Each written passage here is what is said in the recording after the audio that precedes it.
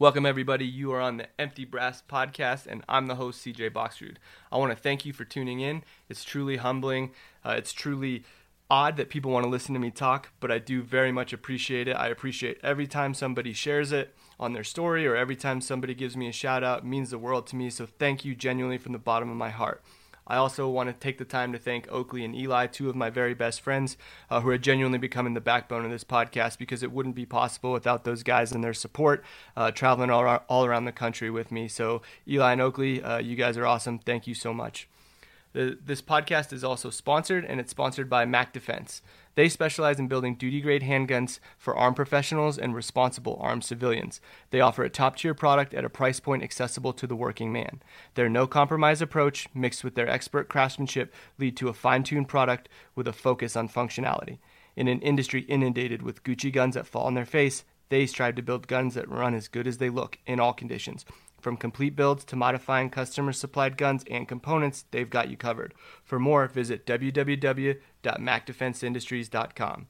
We're also sponsored by No Sweat, who builds liners for hats and helmets to keep the sweat out of your eyes and downrange and on your optics. For more, visit www.nosweatco.com. Again, that's www.nosweatco.com. Are you single-handedly saving match directors 50% on pasters?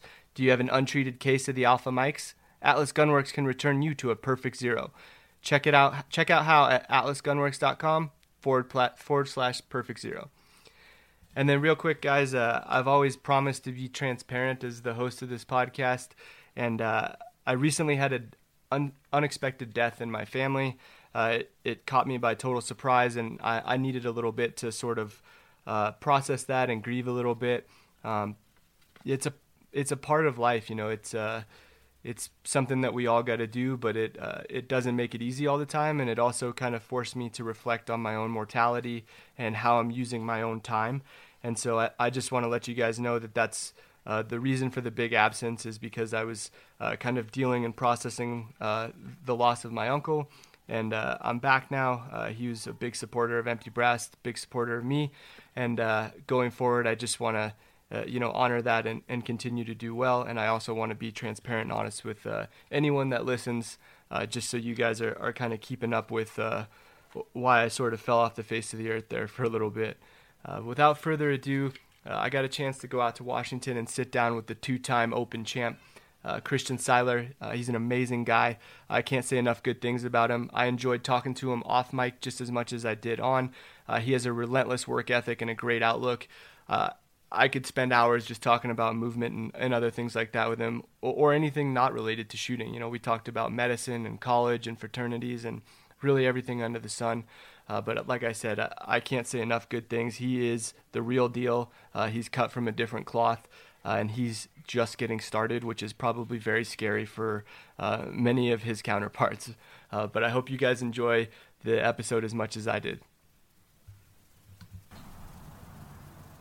What's going on, everybody? You're on another episode of Empty Brass, and today I'm honored to have a 13-time area champ, a 2-time national champ, and the only shooter to win every area match in a single year with the Nationals, Christian Seiler. Christian, thanks for being with me today, man. Yeah, thanks for having me. I appreciate it. Congratulations on your second national title. Thank you. Kind of recent news, so Yeah. pretty happy. Kind of everything's chilling down after a pretty busy year. So last night I watched your analysis of Nationals on Vimeo, and you kind of walked through all the stages. Yeah. Walk me through before Nationals, sort of what your mindset is going in. And maybe some of the differences from 2019, because it's a totally different year. Yeah, definitely a totally different year. So I think it starts more with 2019. So in 2019, I shot the Nationals, and I thought that I knew a lot of things, but I really did not know much. Okay. In 2019, I knew how to shoot the gun well, and I was fast moving. But I realized I had a lot of inefficiencies in my movement, and I feel like I had a lot of different weaknesses in my game, like little tiny small things. But the main thing was movement. And so I'd always just tried to copy other people's movements. I've always watched JJ, Max, Casey, all those guys. And I've kind of taken, bits and pieces from people and their movement style, kind of the moves that they use. And I realized that I was using a lot of their moves, but I was using certain people's inefficiencies. And I was kind of creating my own style, but I had a good style and a good feel for everything. But there was like certain things that I did that were technically incorrect. And so I got back to the drawing board, And I was like, all right, what do I need to do to improve in 2020? So spent a lot of time analyzing my own match footage versus other people's match footage. So I'd look at JJ's video and Casey's video and be like, all right, how do they take this corner faster than me? And so then that's when I kind of developed like this whole new movement system. And so, for example, on these little tiny small courses, they're like a 4 or 5 second run, right? And I'd run it in 4.5, and Casey run it in 4. And I'm like, he is shooting slightly faster, but not half a second faster. Okay. And so even if Casey's shooting faster, he's probably going to save like 0.05 in an array or something. Whereas if he uses a different movement technique, he'll save 0.2 or 0.4. And so I was realizing I was doing a lot of things like technically incorrect.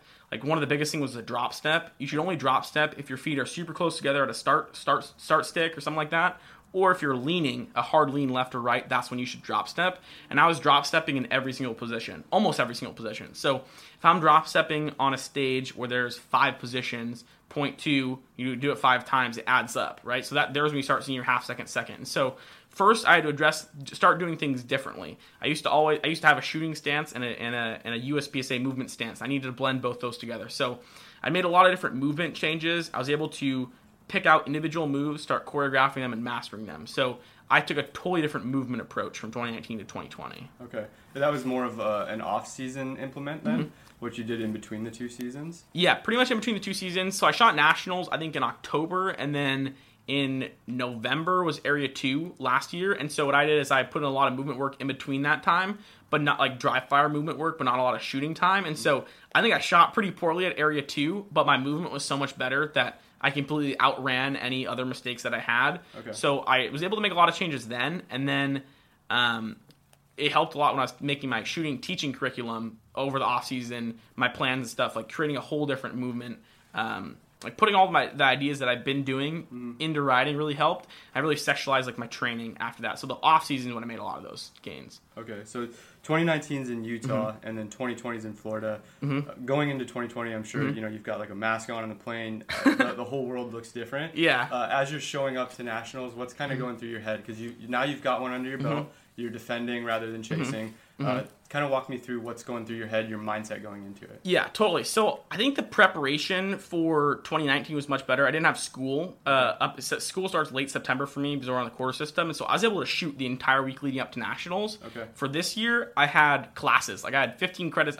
18 credits classes. 4 classes. You only need to take 3. I'm trying to prepare so I don't have to take some next fall in the World Shoot. But so the preparation wasn't as good leading up to the match, but I was very confident what I did in the off season. And so when I was like taking tests and stuff, not practicing, I was like, okay, I need to remember all the good sessions that I've had, all the work and changes that I've made. And so I was able to like sneak in like some 6 a.m. to 8 a.m. practices and then drive back out to school. So the preparation wasn't, it was good. Like I worked hard, did a lot of work, but the preparation wasn't as like close to the match that I wanted. But as far as the mindset, like I always think I'm chasing. Like I don't feel as respected as a competitor yet. I'm still young. Yeah. And I think that I've proven myself to a certain extent, winning 2 nationals, winning the area matches.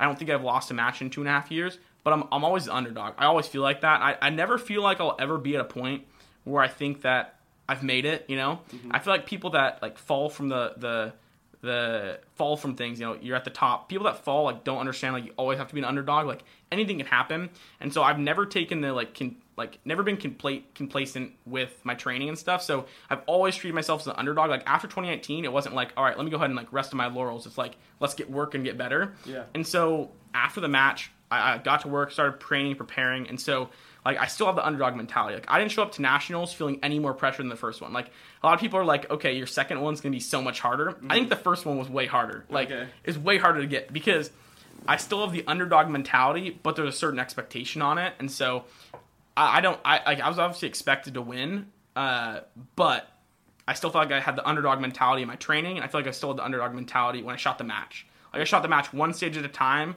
and I clawed, every single stage to like fight these guys to win, basically. So it wasn't like I showed up and, all right, give me my trophy now, basically. Yeah. Where did that mentality inspire from? Is that from your dad, or how did you kind of get that instilled in you? I think I'm just like lucky to have like a lot of smart people around me, like my parents, like a lot of different shooting mentors. Like I have a good shooting community here, like a good base, and so I think that's always like been good, like just to stay humble and like keep working and stuff. I think it's just been instilled from my family, and then like a lot of good like shooting mentors and friends and stuff. So I think it's just like kind of that. But I think just like naturally, like I'm like very intrinsically motivated. Like I do this for myself. Like I don't shoot for, like I shoot to make myself happy. Basically, I shoot for like the feeling of like doing well and working harder than seeing like the kind of the fruits of your labor, which is like winning or doing well on a stage or something. So I demand perfection with everything, and so that's kind of where it comes from. Would you say that shooting is still in like the hobby category for you? I think it is. I still have fun with it. Yeah. Whenever it starts becoming a chore, I'll be done with it. No, I don't think I'll be ever done with it. I love shooting. Like the shooting itself, like I love like shooting guns. Like I like guns. I'm a gun guy, right? Mm-hmm. But I'm also like a competitor. So I think there will always be competition. I know that for sure. And so I think I'll always love it. I don't think it'll ever become a job. It's still in the hobby category. Okay. I mean, like I'm a full-time student. Like my job is to be a student. My job is to go to class, get good grades, get a degree, and get a job. So I haven't taken that job path yet. Does being around other like Division I athletes, does that kind of help keep you grounded too in like your daily grind and your work ethic? I think somewhat. Like if I'm at like the gym and I see some big guy, like that motivates me a little bit. But I not really, because like the athletes like live very separately and like they kind of do their own thing. But it's more like I have a lot of friends that support me and family that supports me, and so like that motivates me. And I think just like demanding perfection, being a competitor motivates me more. Okay. Yeah. Let's rewind a little bit. I want to know the first match that you shot. Like, who took you there? What did you shoot? And like, what was your sort of afterthought? Yeah. So I, kid on my friend's on my baseball team, a kid on the team was like, "Hey, you should come over to my dad's house and play with guns." And I was like, "All right, bad idea." Yeah. Bad idea. Sounds pretty bad. But I'll be over later. But I'll be over later. No. But then my dad took me to a gun safety class. Took the gun safety class with like an ex-SWAT guy. We shot. We liked it. I kept bugging my dad to go, "Let's go back to the range. Let's go rent some guns. Rent a lane." So I did that whole thing, and then I started watching like competitive shooters, and we started watching I found out there was an MGM junior camp, and so I was like, all right, I gotta go to that. Like kids with guns, like with a camp, that sounds awesome. Yeah. So I went out and shot a couple IDPA matches. I have a trap shotgun. I shot my first 3-gun match. So I shot just enough matches to get qualified to go to the MGM junior camp, and that's where it kind of took off. But first match was an IDPA match at Renton, local place here, and just showed up there. They put a local master or GM guys with me all day to make sure I was being safe and teach me the rules and everything. How old are you at this point? I was like 13 years old. Young. Yeah, pretty young, 13. And I remember my mom was like, all right, do not shoot yourself. Like, you got a gun in your holster running around. Like, this sounds dangerous. But I was safe, and I walked around all the different courses of fire, and it was pretty cool. Like, everyone was like, all right, you got to come back next month. And, like, it was definitely a fun experience. I definitely got way too many procedurals. I know they've changed some of the rules now, but then they were like, all right, you got to go shoot USPSA. But it was good. So what was your first USPSA match then? Okay, I gotta think about that. I think the first USPSA match was an indoor match at Bellevue Gun Club, and that I showed up to the Tuesday night IDPA, and they're like, "Oh my gosh, like what are we doing here?" I'm like, "Oh, I'm here with my little mom," and we show up, and I was looking at me like, "Have you done this before?" "Oh, I've done this," my mom's like, "Oh, he's good. Like, go let him shoot," So I shot the IDPA match on Tuesday, and the Tuesday guys invited me to Thursday night Action League, which is USPSA-ish, and so I shot that. That was like my first USPSA match of no cover, load up your mags and stuff. So it was good. So it was kind of like an outlaw match. Yeah, it was an outlaw match. They might have been sanctioned at one point. I think they're IDPA sanctioned, but yeah, it was good. Do you remember what you shot? Like what division? I shot a Walther PPQ M1, awesome. So I had the little paddle release. I had a concealment holster, and I had a something I took from an airsoft vest that held magazines. Okay. So I was definitely a ghetto rig. I showed up to the MGM Junior Camp with a parts gun that we bought during the whole like Sandy Hook era. So it was like way overpaid for this gun. Yeah. Parts gun, short handrail, 3 power fixed stock. Showed up with a Benelli, but held 4 rounds and stuff. So I just ran whatever I had basically. And so walk me through how you got to open then. Was that something that you kind of saw early on, like that's where I want to be, or is it a little bit of a progression, or how did you get there? Yeah, so like when you get your first car and you have a Jetta, right, you always are like, all right, I want a Ferrari, right? Yeah. That'll never happen. Probably never own a Ferrari. But, it's obviously feasible in USPSA. It's a little different, a couple $1,000 investment versus a couple $100,000. But, so I started shooting production. I liked it. It was fun to compete with. And then I got to a point where I was pretty good with the Glock. I had a Glock 34, had my whole rig and everything, and my 2 shooting coaches were like, the next thing is going to be open. I was like, I kind of want to limit a gun. I want more rounds. I want to go fast. And like, all right, the next progression for you is you need to learn more movement stuff, meaning you need to start blending positions, not just loading in every position. You need to learn the movement stuff, and you also need to speed up your eyes. And so, there's only a certain pace you can go with iron sights. I mean, you can have an exploratory phase with your iron sights and kind of push and see stuff faster, but the dot allows you to go way faster. And Absolutely. so you need to drive a Ferrari on the freeway for a while. Then, like, the concept was that I was going to come back to production because I kind of liked it. Okay. And but no, I stuck with open. So we bought a used open gun. We started shooting it. What was the first caliber it was chambered in? I borrowed a guy named Keith locally. He had an open gun. It was 9 major. I just went and shot a local match and struggled to find the dot all day, but I loved it. On like the last couple stages, I could find the dot and was just hammering stuff. So it's like, all right, Keith, we're buying an open gun now. Okay. Yeah. So let's sort of fast forward actually into the future. So those were kind of the challenges that were ahead of you. Yeah. Now that you've got 2 under your belt, you've got a world shoot next year. Talk to me a little bit about what the next challenge is for you, or what the next horizons are. Yeah. So the big thing for me so like 2016 was all about like, let's win the first area match, right?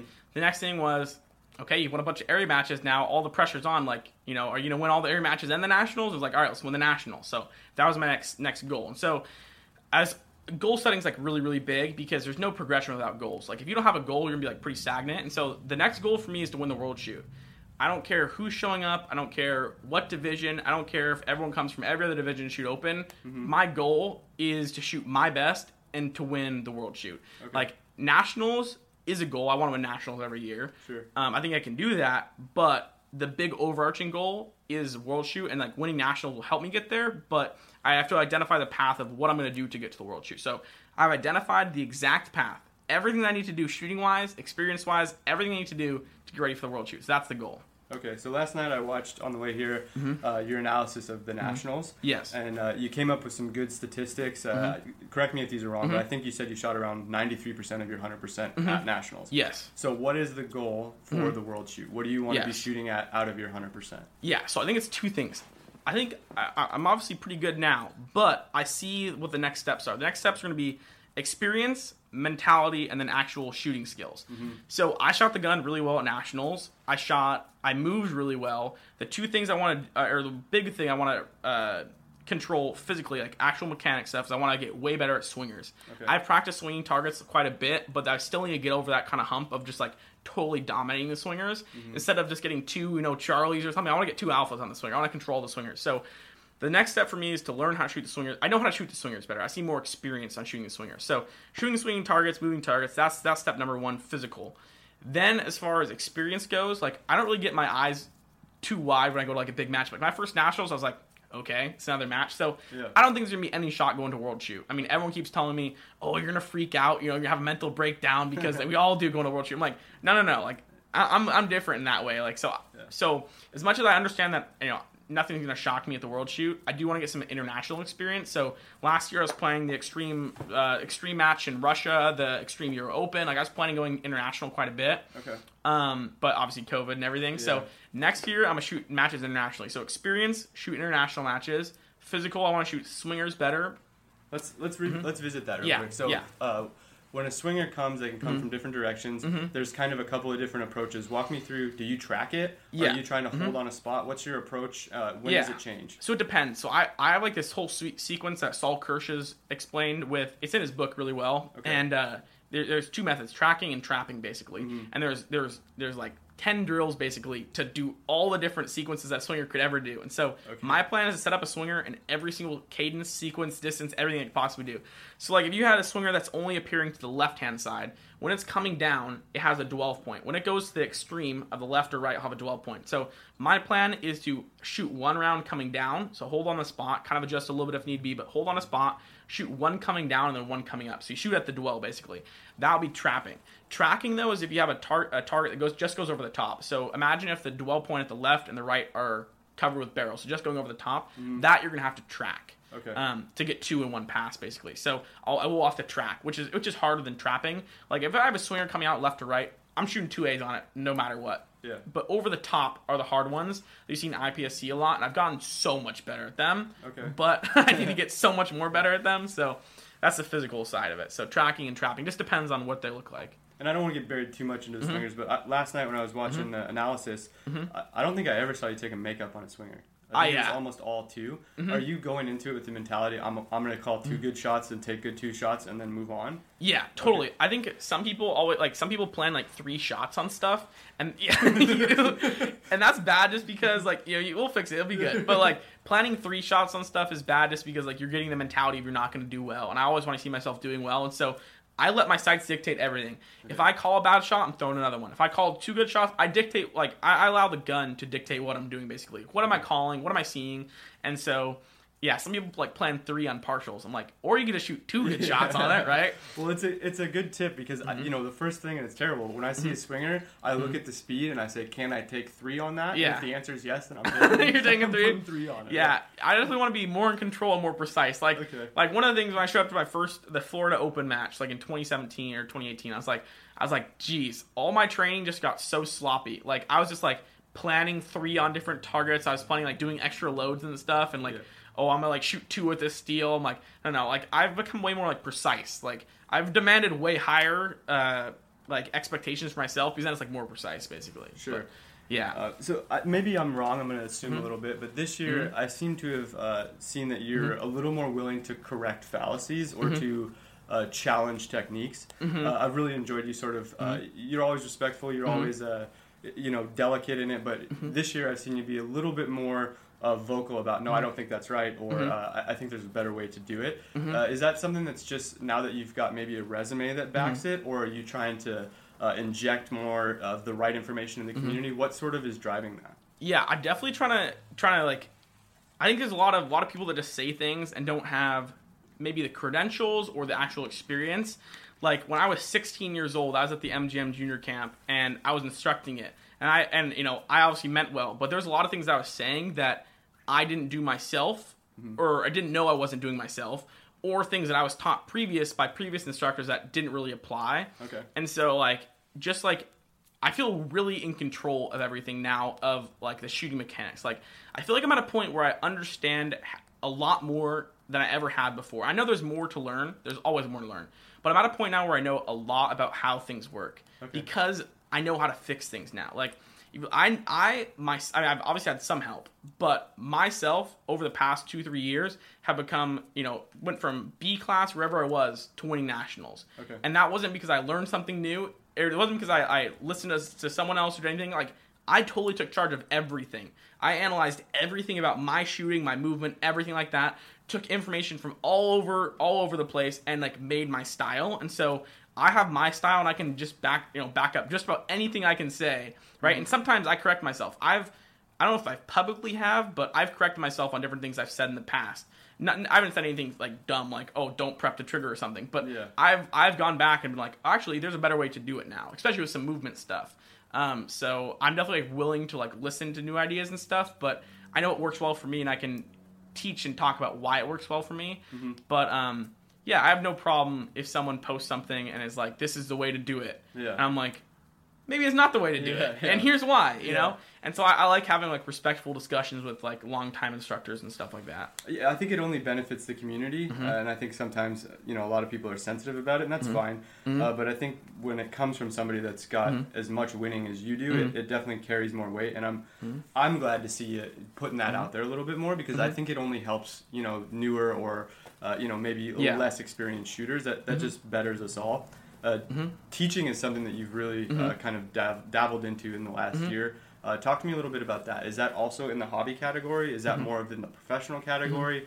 And what's sort of the big picture going forward with that? Yeah, so it's definitely in the hobby category because I enjoy doing it. I think I'll always enjoy doing it. It can definitely be challenging at times, but challenging meaning like, it's challenging with the time. I mean, I currently don't have as much time as I want for training. Like, at home, I have an Excel spreadsheet of like 20 or 25 people that have groups that want to do classes. And it's like, I'm trying to fit in the schedule. I don't know my spring schedule yet. I don't know my summer schedule yet. And they're all great people. I'm really trying to fit them all in and coordinate how we can make it work. But right now I'm trying to do as many classes as possible. But I'm really focusing on the quality of the class. Like right now I'm like, I'll do 2 days with 12 people, or I'll do 8 in one day. Like I really want to have like a lot of personalized individual attention. I think it's the best approach, being really personalized, a lot of individual attention. And I love teaching stuff. I think I have a unique package of what I teach them. Okay. I think movement's the most important thing. I think once I give them the actual shooting knowledge on what to change, I give them the shooting knowledge, tools and knowledge for success later on, but then I actually identify the inefficiencies or things that they're doing wrong, and I say, all right, here's how you fix them. So I give them the shooting remedy, and I'm like, all right, I want you to get a perfect rep, and then I want you to go get perfect rep at home, okay? Because if one person is having an issue with shooting and no one else is, it gets tough having varying levels of skill. And so as far as like my concept on actual shooting, it's going to take thousands of rounds to change something. So once I've identified what the problem is, I give them perfect rep, they know what it feels like, they can go do it at home. But I feel like the biggest gain for 99% of people is movement. And so my class is I don't want to put a percentage on it, but a high percentage of movement stuff, because I can teach them 3-4 moves, a couple different things, and they can go to their next match and take like 10 seconds off their time. Okay. So I think that's been the coolest thing is I go like in North Carolina, there's a couple guys that I said, all right, you're doing this wrong in your shooting. I gave them all the tools and knowledge to succeed, and they changed those things. And then the next weekend, they took the movement stuff and applied it. I'm like, yeah, I won my local match. Like, cool. I've never won a local match before. It's the movement stuff. And so it's been pretty rewarding like that, but I'm trying to like fit in as much as possible. So going forward after college, I hope to do a lot more training stuff because I like it a lot. Have you done much in the realm of like duty or military teaching too? Yeah, so I haven't had any like military contracts or like law enforcement stuff. I've taught a lot of like law enforcement guys, like a handful of law enforcement guys. So it's kind of been cool to get feedback from them on like how that information applies to law enforcement stuff. I think it's been pretty interesting how like a lot of the movement concepts apply to that, but mainly the shooting stuff. Okay. I've had like a lot of interesting concepts of like with different shooting techniques and stuff. Like, oh, no one's ever taught me that before. Like, or that's not what they teach, and I explain why and stuff. And so it's been kind of cool. But I've never had like a law enforcement specific class. I think it'd be pretty cool to make a curriculum for law enforcement specifically. So definitely open to that in the future. There's a lot of argument, and I think it's sort of fading as the times sort of go on. Do you think that everything that you're doing in the competition, or not everything, but the vast majority would translate to duty or military use? Yeah, I think a ton. There's actually a post, I don't know if it was Ben Steger or X-Ray Alpha, I'm not sure, they have a training company, but they had a big post about like, how you have to learn how to shoot the gun, how it applies to duty and stuff. I mean, in my opinion, like what wins gunfights is obviously a very naive opinion because I'm not military law enforcement, but you use cover and you shoot well. Right? You need to shoot the bad guy. If you can't shoot the bad guy, you can't really work from anything there. So like there's obviously a lot of tactic stuff. I went and saw Joe Farewell teaching a car tactics thing. I was like blown away. I'm like, this is mind blowing to me, right?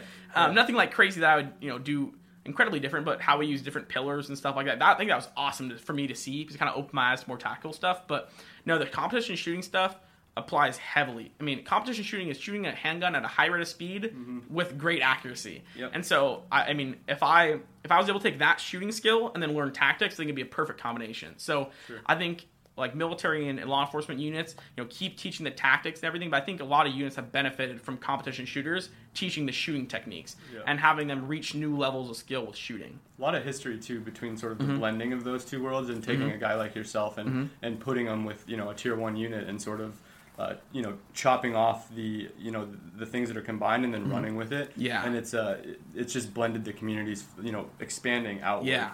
I think it's great. I mean, I'd love to learn some tactics and stuff. So I'm always like, talking to law enforcement military guys, like talking about clearing rooms or stuff like that. I'm obviously total novice at that, but then I talk to them about shooting stuff, and so it's cool. I think there's a lot of pushback.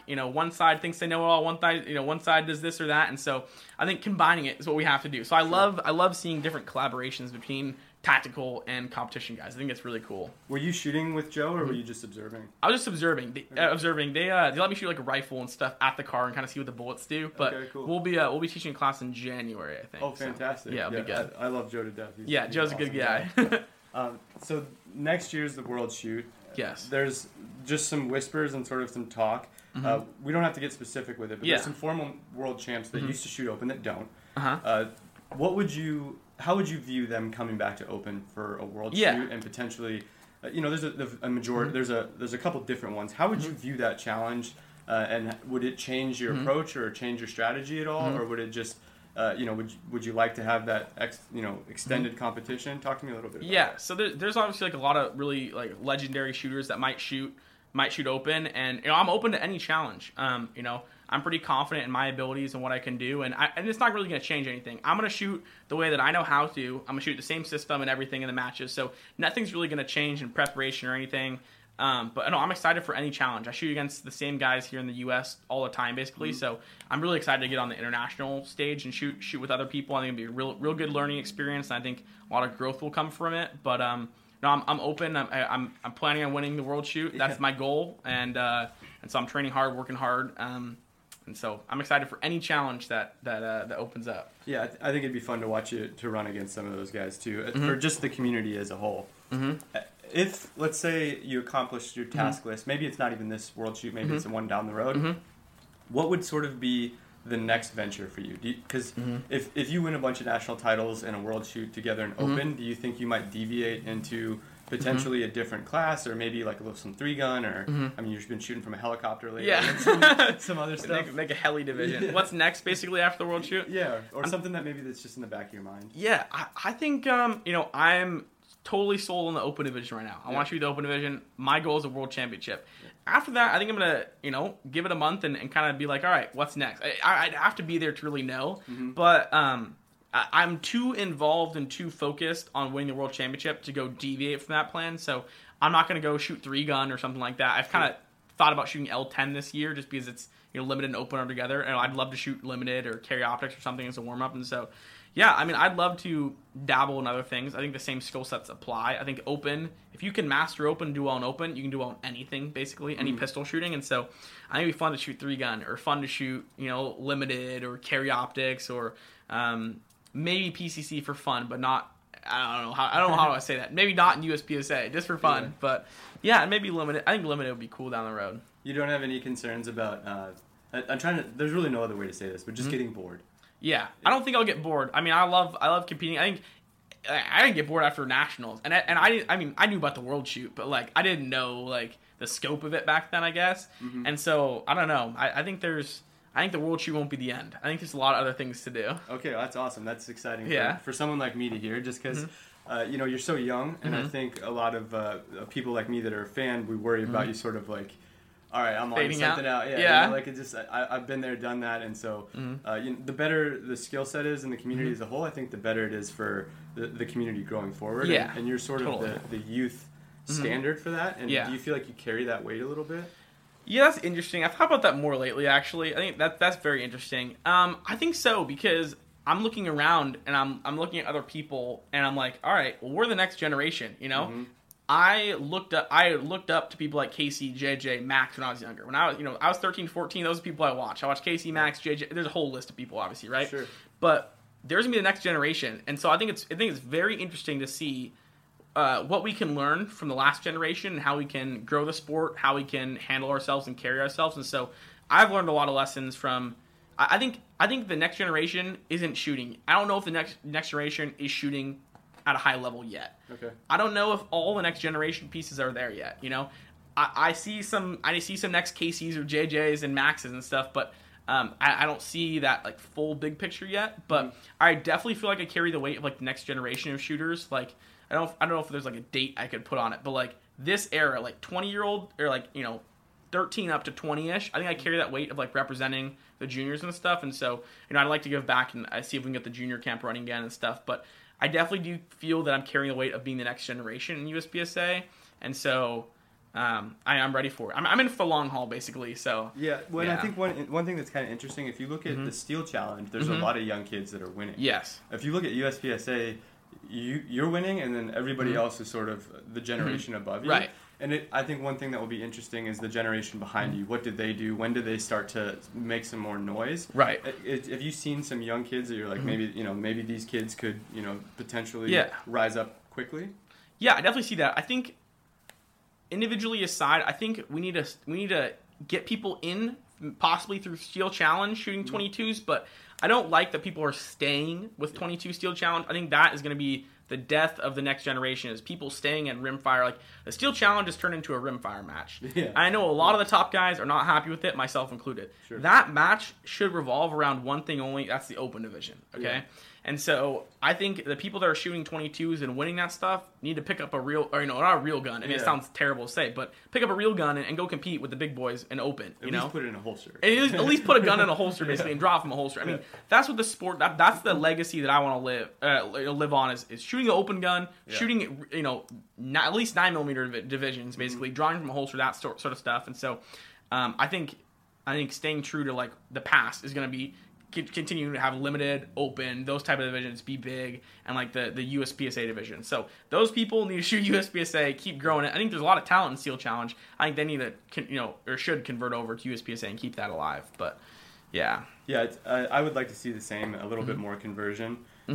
So one thing that I really took away from actually another podcast that you did, I think most people that shoot USPSA are probably a little bit more in my genre, and that's that I have a little bit of a different job, and sometimes they get practice, sometimes they don't. So before I listened to the podcast with you, if I hadn't live fired in 2 weeks, I would carry that weight with me into a match. Like I haven't, I haven't shot. It's probably not going to go dumpster good. Fire inbound. Yeah, exactly. Yep. Like already kind of beating yourself up before you even take the first shot.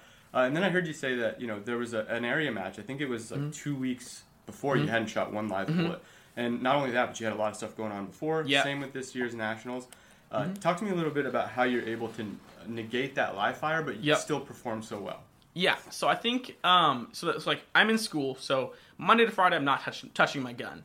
And then on the weekend, I go home and I dry fire a ton, just get back to used to the gun. Like, if you don't touch your gun, like, imagine not touching your gun for a week and then picking up. You're like, all right, where's the dot? Like, where's all this stuff, right? So if you go to live fire or a match, it's dumpster fire. So for me, I need to understand the controls of the gun, get that muscle memory back a little bit, and so, or break bad habits. And so for that, it's dry fire. And so, like, if I was at home, like, when I was, like, I'm still rising through the ranks, but when I was, like, 16, 17, I would dry fire, like, every single day, like, 15, 20 minutes. Sometimes I just, like, watch a TV show, commercial break, all right, we're going to do some reloads or something like that. So getting more used to your equipment and understanding, like, picking up your sights, like, trigger prep, like, all that sort of stuff, you can really train dry fire. And then when you go to live fire, you feel, like, so much better. And so, for 2018 nationals, like, I hadn't picked up the gun in like a week, maybe a week and a half. Maybe I came home and shot like 2 rounds. I don't particularly remember, but I was in the hotel like the night before the match, like dry firing, and that helped. But I was also like, geez, this is like a little bit too late to be doing this, right? And so, but no, there's a lot to be gained from dry fire. I like to dry fire before my live fire session, so I'm like used to the gun. So the first shot's not like, oh, here's what it's like to draw from the holster, right? Right. And so I think doing some dry fire before that is good. So staying up on that, What is your dry fire setup like when you go into whatever the room or the garage? Do you have a lot of things already pre-set up that are kind of permanently there, and then you're only having to put your belt on, or how do you sort of maximize that time that you do get to dry fire? Yeah, totally. So I have just a basement that I just put up like one target, basically 1 or 2 targets for transitions. Wide ones, a close one, but nothing really that major. I mean, it'd be nice to have like a dry fire dojo where I have like cones and stuff. But don't we all wish? Don't we all wish, right? We all wish we had a range in our backyard and stuff. But no, I do like little small movement drills and cone to cone and box to box and stuff. That's like movement stuff. I can do that outside.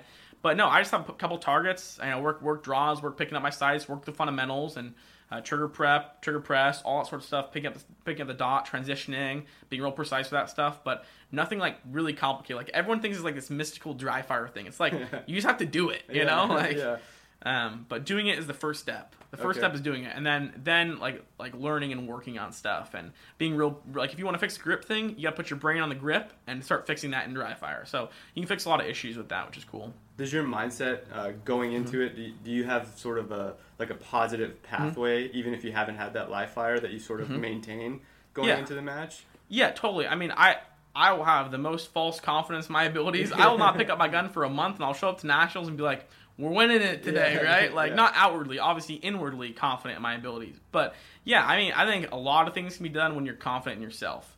And I know a lot of guys that practice more than me. I know a lot of guys that I put in a lot of time. I don't want to say more time, because I put in a lot of time. But I know a lot of people that shoot more, do more, have their gun in their hands more, and aren't as confident. I think that's like really trusting yourself and your preparation. And so I found a way, not like some magical key. It's just like a lot of things at once. Like be confident in yourself. Yeah. Like I think I found this really good is like if I go into a match and there's something that scares me, you write it down. I put a reminder on my phone. Practice this. Like, all right, well I'm screwed for this match right now. Yeah. But I'm gonna practice this in the future. Then I put my phone away and I'm like, all right, I'm not screwed. I'm gonna go. I know what to do here. Yeah. So it's just like you gotta be confident in your abilities, and your gear I think is really important. Like you need to know that every time you pull the trigger, the gun's gonna go off. That's step 1. Yeah. Step 2 is confidence in yourself. Yeah. So you spend a lot of time in making sure like your belt and your mag carriers and Oh, stuff yeah. are all set to go. Yeah, I mean, I have 2 belt systems, 2 guns. I have a bunch of backup stuff. So if it wasn't working leading up to the match, all right, I'm not touching that. I'm grabbing a new one. So you have to have confidence in that. I think that's really, really big. And then also, like, when you go into the match, you need to make sure, like, I prep my gear like a week before, basically. Yeah. I'll prep my match gun, make sure we're all good, we're clean. I'll tighten my belt and everything, re-Loctite stuff if it's not Loctited, and then set it aside and I'm ready to go, basically. Okay. Yeah. So you get to see, everything from a local match to the Super Squad. And that's kind of your realm. Not kind of, it is your realm. Yeah. And if I could give you a wand and you could wave the wand Yes. and fix something that practical shooters that we all do that we could do better or that we shouldn't do, what would be your number one sort of as a broad brush? Broad brush. Yeah, critique Yes. of practical shooters, like I'm gonna end this or I'm fix this or cease this. What would that be to you? Okay, I'm gonna say it's 2 things. One, I think we gotta get USPSA mainstream. We gotta get shooting more mainstream. Like we gotta get a hat that says "Make shooting great again." Or I don't know what it's gonna be. I mean, the USPSA is great, but I think we can make it even better. And so I think there's been some efforts to like get on TV and stuff. I think Shooting USA does a pretty good job of it. Yeah. But like getting it to the public and like making competitive shooting like easier to get into, and also just like more mainstream. I mean, most people like know of competition shooting but don't really know what it is. So like getting that message out on social media and everything's big. So I think making USPSA like on ESPN again, like make it big like that. But then I think also one of the big things that I've realized like lately is that like people really have to have integrity personally, and then also like a lot of respect for the game too. And so I think when tensions get high, I think a lot of people are very prone to like not bending the rules, but really trying to get as most out of the calls that they want. So I think more personal integrity across all professional athletes and professional shooters too will be good, and just have people have like more respect for themselves in the game. I think that'd be good. Do you think there's sort of a comparison of in golf, maybe you could you could kick your ball forward and no one would see it? Yes. There's sort of this mentality of like you don't do that. Yes. You just play it as it lies. Do you think that we have that, and does it need to be better? I think we have it, but I don't think it's always practiced. Like when I came into the Super Squad, I had the understanding from, I guess maybe from a Shooting USA quote, that everyone's going to work together. Everyone at the end of the day wants to win, but everyone's going to be your friend, and everyone's going to want to not help, but everyone's going to want to talk about their stage plans, and then it doesn't end up like that, right? So I wish people will be more collaborative. I think it's been described before as, when you go to the U.S., it's the war. It's the war. Like the Super Squad is the war. Yeah. And so I think a lot of like first time people have a hard time in the Super Squad because it is the war. Everyone, they'll go out after the match or before the match. They'll have dinner and they're friends, and then go to the match and it's the war. You want to beat that person. And so I'm not saying it's one person, 2 people, 3 people. It's collectively as a group. I think the attitude needs to change a little bit, and I think it needs to be. I don't know what the change is going to be, but I think people should play more fairly, have more respect for themselves, the game. I think it's way multifaceted. Like I think there's more to it, but I think just respecting the game, respecting yourself, and I think I've done a pretty good job of respecting myself personally and respecting the game. So I like that's how I want to carry myself. Well, that's one thing I was actually kind of curious about. So when I go to a local match and we go up to a stage, I'm talking to guys that I know about how they're running it, and there's like a lot of conversation. Oh yeah. On the Super Squad, is it more like everyone's kind of isolated and doing their own thing, or is there a lot of collaboration and conversation, or what's it like in that terms? Yeah, very interesting. So I think I had the perception that when you go on the Super Squad, no one's going to run a plan without everyone knowing, this is the plan, Yeah. Like, if someone found something, they'd be like, everyone, listen, here's the plan. And, at Nationals this year, there was a plan on, there's a swinger stage, long stage. You have 2 little low guys in a window. I ran it right to left. Most people ran it left to right. But I was like, if anyone wanted to know, I would blatantly tell them, this is what I got in this plan, right? Yeah. And that was really not the case. My 2019 Nationals, I encountered a lot of people saying things but not meaning it, or trying to mislead people with different stage plans. And so I think 2019 was way different. I stuck to my kind of posse of guys, my squad of guys that I could really trust. And so I think trust is really big. Trust is earned. It's not just given. And trust for me just goes out the window like that, right? Really easily. And so I stick to my guys. And I think it's way easier to stick to people that, don't have as much of a dog in the fight, meaning that, they're not going to win. So I have to trust guys that, maybe don't have a dog in the fight, or just I have a lot of respect and trust for. And so for me, I work with my guys. I think this year I've worked the most with just myself. Yeah. I obviously do my own process and everything, but as far as stage planning, I ran stage plans this year confidently knowing that I think I could do better on it because of my skill set. I'm trying more and more not let other people's stage plans influence me. Like if some random person was like, oh, I'm running it like this, I'd be like, oh wait, what am I losing? Yeah. And I've been able to quantify a lot more, knowing what my transitions are and stuff. But it's not as collaborative as people think. When anyone in the top 10 tells me anything on a stage, I'm taking it with a grain of salt because 4 or 5 times out of 10, it's misleading. Okay. So I don't listen to other people in Super Squad's plan as much. I'm open to hearing it. I think great ideas are good, but at the end of the day, I have to pick for myself and really decide for myself that's the best plan for me. Okay. So obviously, 2021, Who in the World shoots the goal. What are 3 things that you got to do between now and then to make that happen? Yes. Okay. Back to that. Physical. I'm going to work on my swingers. Yeah. I'm going to keep developing my movement. I'm going to get better at that. I'm calling shots good. Physically, it's just like kind of swingers and improve a little bit more on the shooting, kind of refine some stuff. There's always refining. I think I'm doing a pretty good job now, but there's always refining. Always more levels of that stuff. And then as far as, I also want to get like more physically fit. I'm working on that, running, doing a lot of workout stuff. I think I have like 1% more of that. I'm obviously young and spry and I can bounce around and, Sure. that's good. But, and then also I need to become, I have the underdog mentality, but I need to continue to have the underdog mentality when I'm up. When I was up 60 points at Nationals, which is like almost fall on your face and still win type of points, but there's a lot of stages left, Yeah. And so I need to be able to, even when I'm up, keep grinding on the stages, and so I need to stay in it more and more focused. Like first day, I was locked in. Yeah. I was unbelievably locked in. Yeah. And guess what? I could have been locked in on day 2 and day 3, but I was locked in on day 1 because I hadn't won anything yet. I wasn't having a lead. I didn't have a lead. I ended the day with a lead, but I shot every single stage like grinding, like focused. Yeah. And then when you're up 60 points, I find it really hard to be focused as much. And so for me, I just need, if I kept that focus for the rest of the stages, I could have won by 60 at least, basically, right? I could have held that lead, if not expanded it. And so I just need to be able to stay focused when, you're up by so much. Yeah. Like, it wasn't until I was only up by like 25 or 30 points, I was like, all right, we're back in a competition again. Like, I didn't even feel like I was in a competition at that point. And that's just like how it happened, basically. And I was like, all right, you're an idiot for that. But then I was like, all right, let's put the gas on. Not the gas on, but let's go back to normal. And so I need to stay in normal because normal is good enough. Is good. And I just need to stay in normal and not try to like do anything differently. Because my normal is control. If I shoot normally, I'm not missing. I'm not doing anything out of control.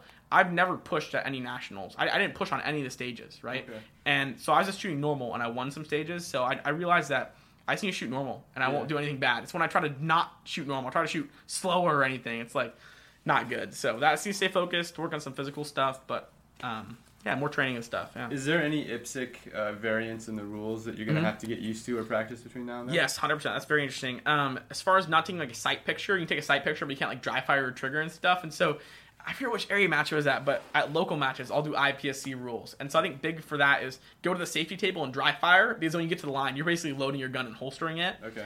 I think that's big. I don't think there's anything really else besides that. They flip the targets. Am I wrong about that? Yeah, they're the classic targets, and I actually only train on classic targets. Okay. I'll sometimes shoot USPSA targets going into a USPSA match, but I only shoot classic targets. Okay. I think they demand more respect, more accuracy, and I don't know. I only shoot classic targets. I like it. Yeah, they're. I do find them a bit more challenging too. I don't know what it is. I think the dimensions are very similar. I think this may be the same alpha size, maybe smaller. I think smaller. I don't know. I think if we want to make shooting big, we cannot be shooting at human-shaped targets.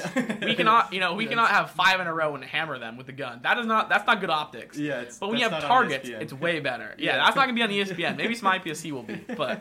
And some people will be like, oh, I don't care, but like, this is our thing. But, if you want to expand and grow, or you want to shrivel and die, it's different. Yeah, and I think that sort of thing has to be embraced by people. It's like... Totally. I get the tradition, and I get the, that target's been around for a long time, but there could be some advantages to maybe switching over. Yeah, I'm pro classic target. I'm a big classic guy.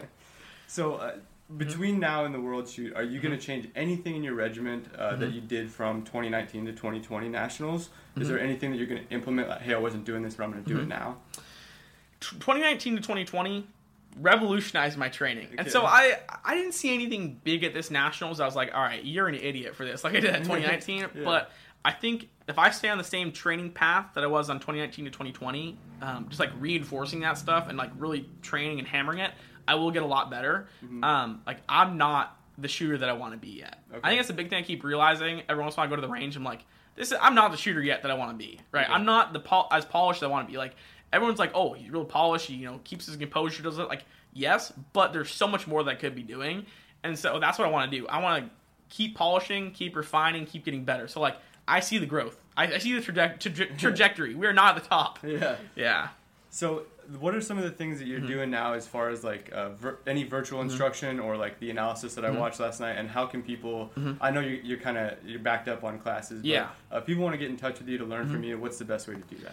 Yeah, so I think the Vimeo videos are really cool, like specifically for USPSA shooters. If you're a high level, or I mean, even it's good for all levels, really. Yeah, agreed. But I mean, if you've got some USPSA matches under your belt, you start to understand things. You're like, all right, what's the next step? Basically, I think the 2019 breakdown is awesome.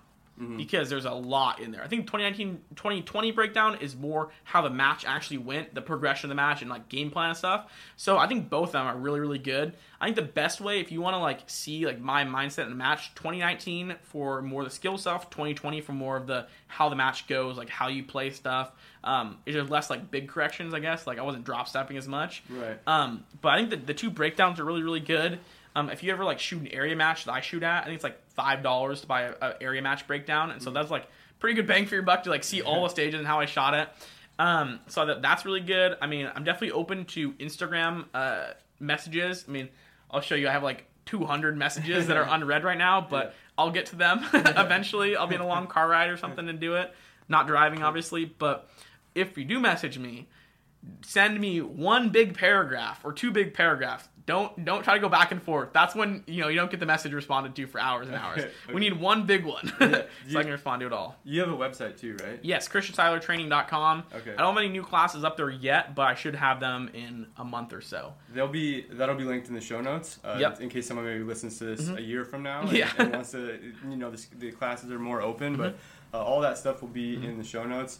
Again, man, congratulations on your second title. It's huge. I don't think maybe it's always given as much credit as is due, but all my respect and admiration, man. Congratulations on your second title. Appreciate it. Yeah, I can't wait to watch the world shoot. Thank you. I appreciate it. It'll be fun. But thanks for having me on. This is a great podcast. Yeah, I love sitting down with you. I'd like to shoot with you one time. And Let's do it. Thanks for coming, man. I appreciate it. Of course. Thank you. Yeah. To everybody that listened, I appreciate it. This is another episode of Empty Brass, and I'm your host, CJ Boxrud.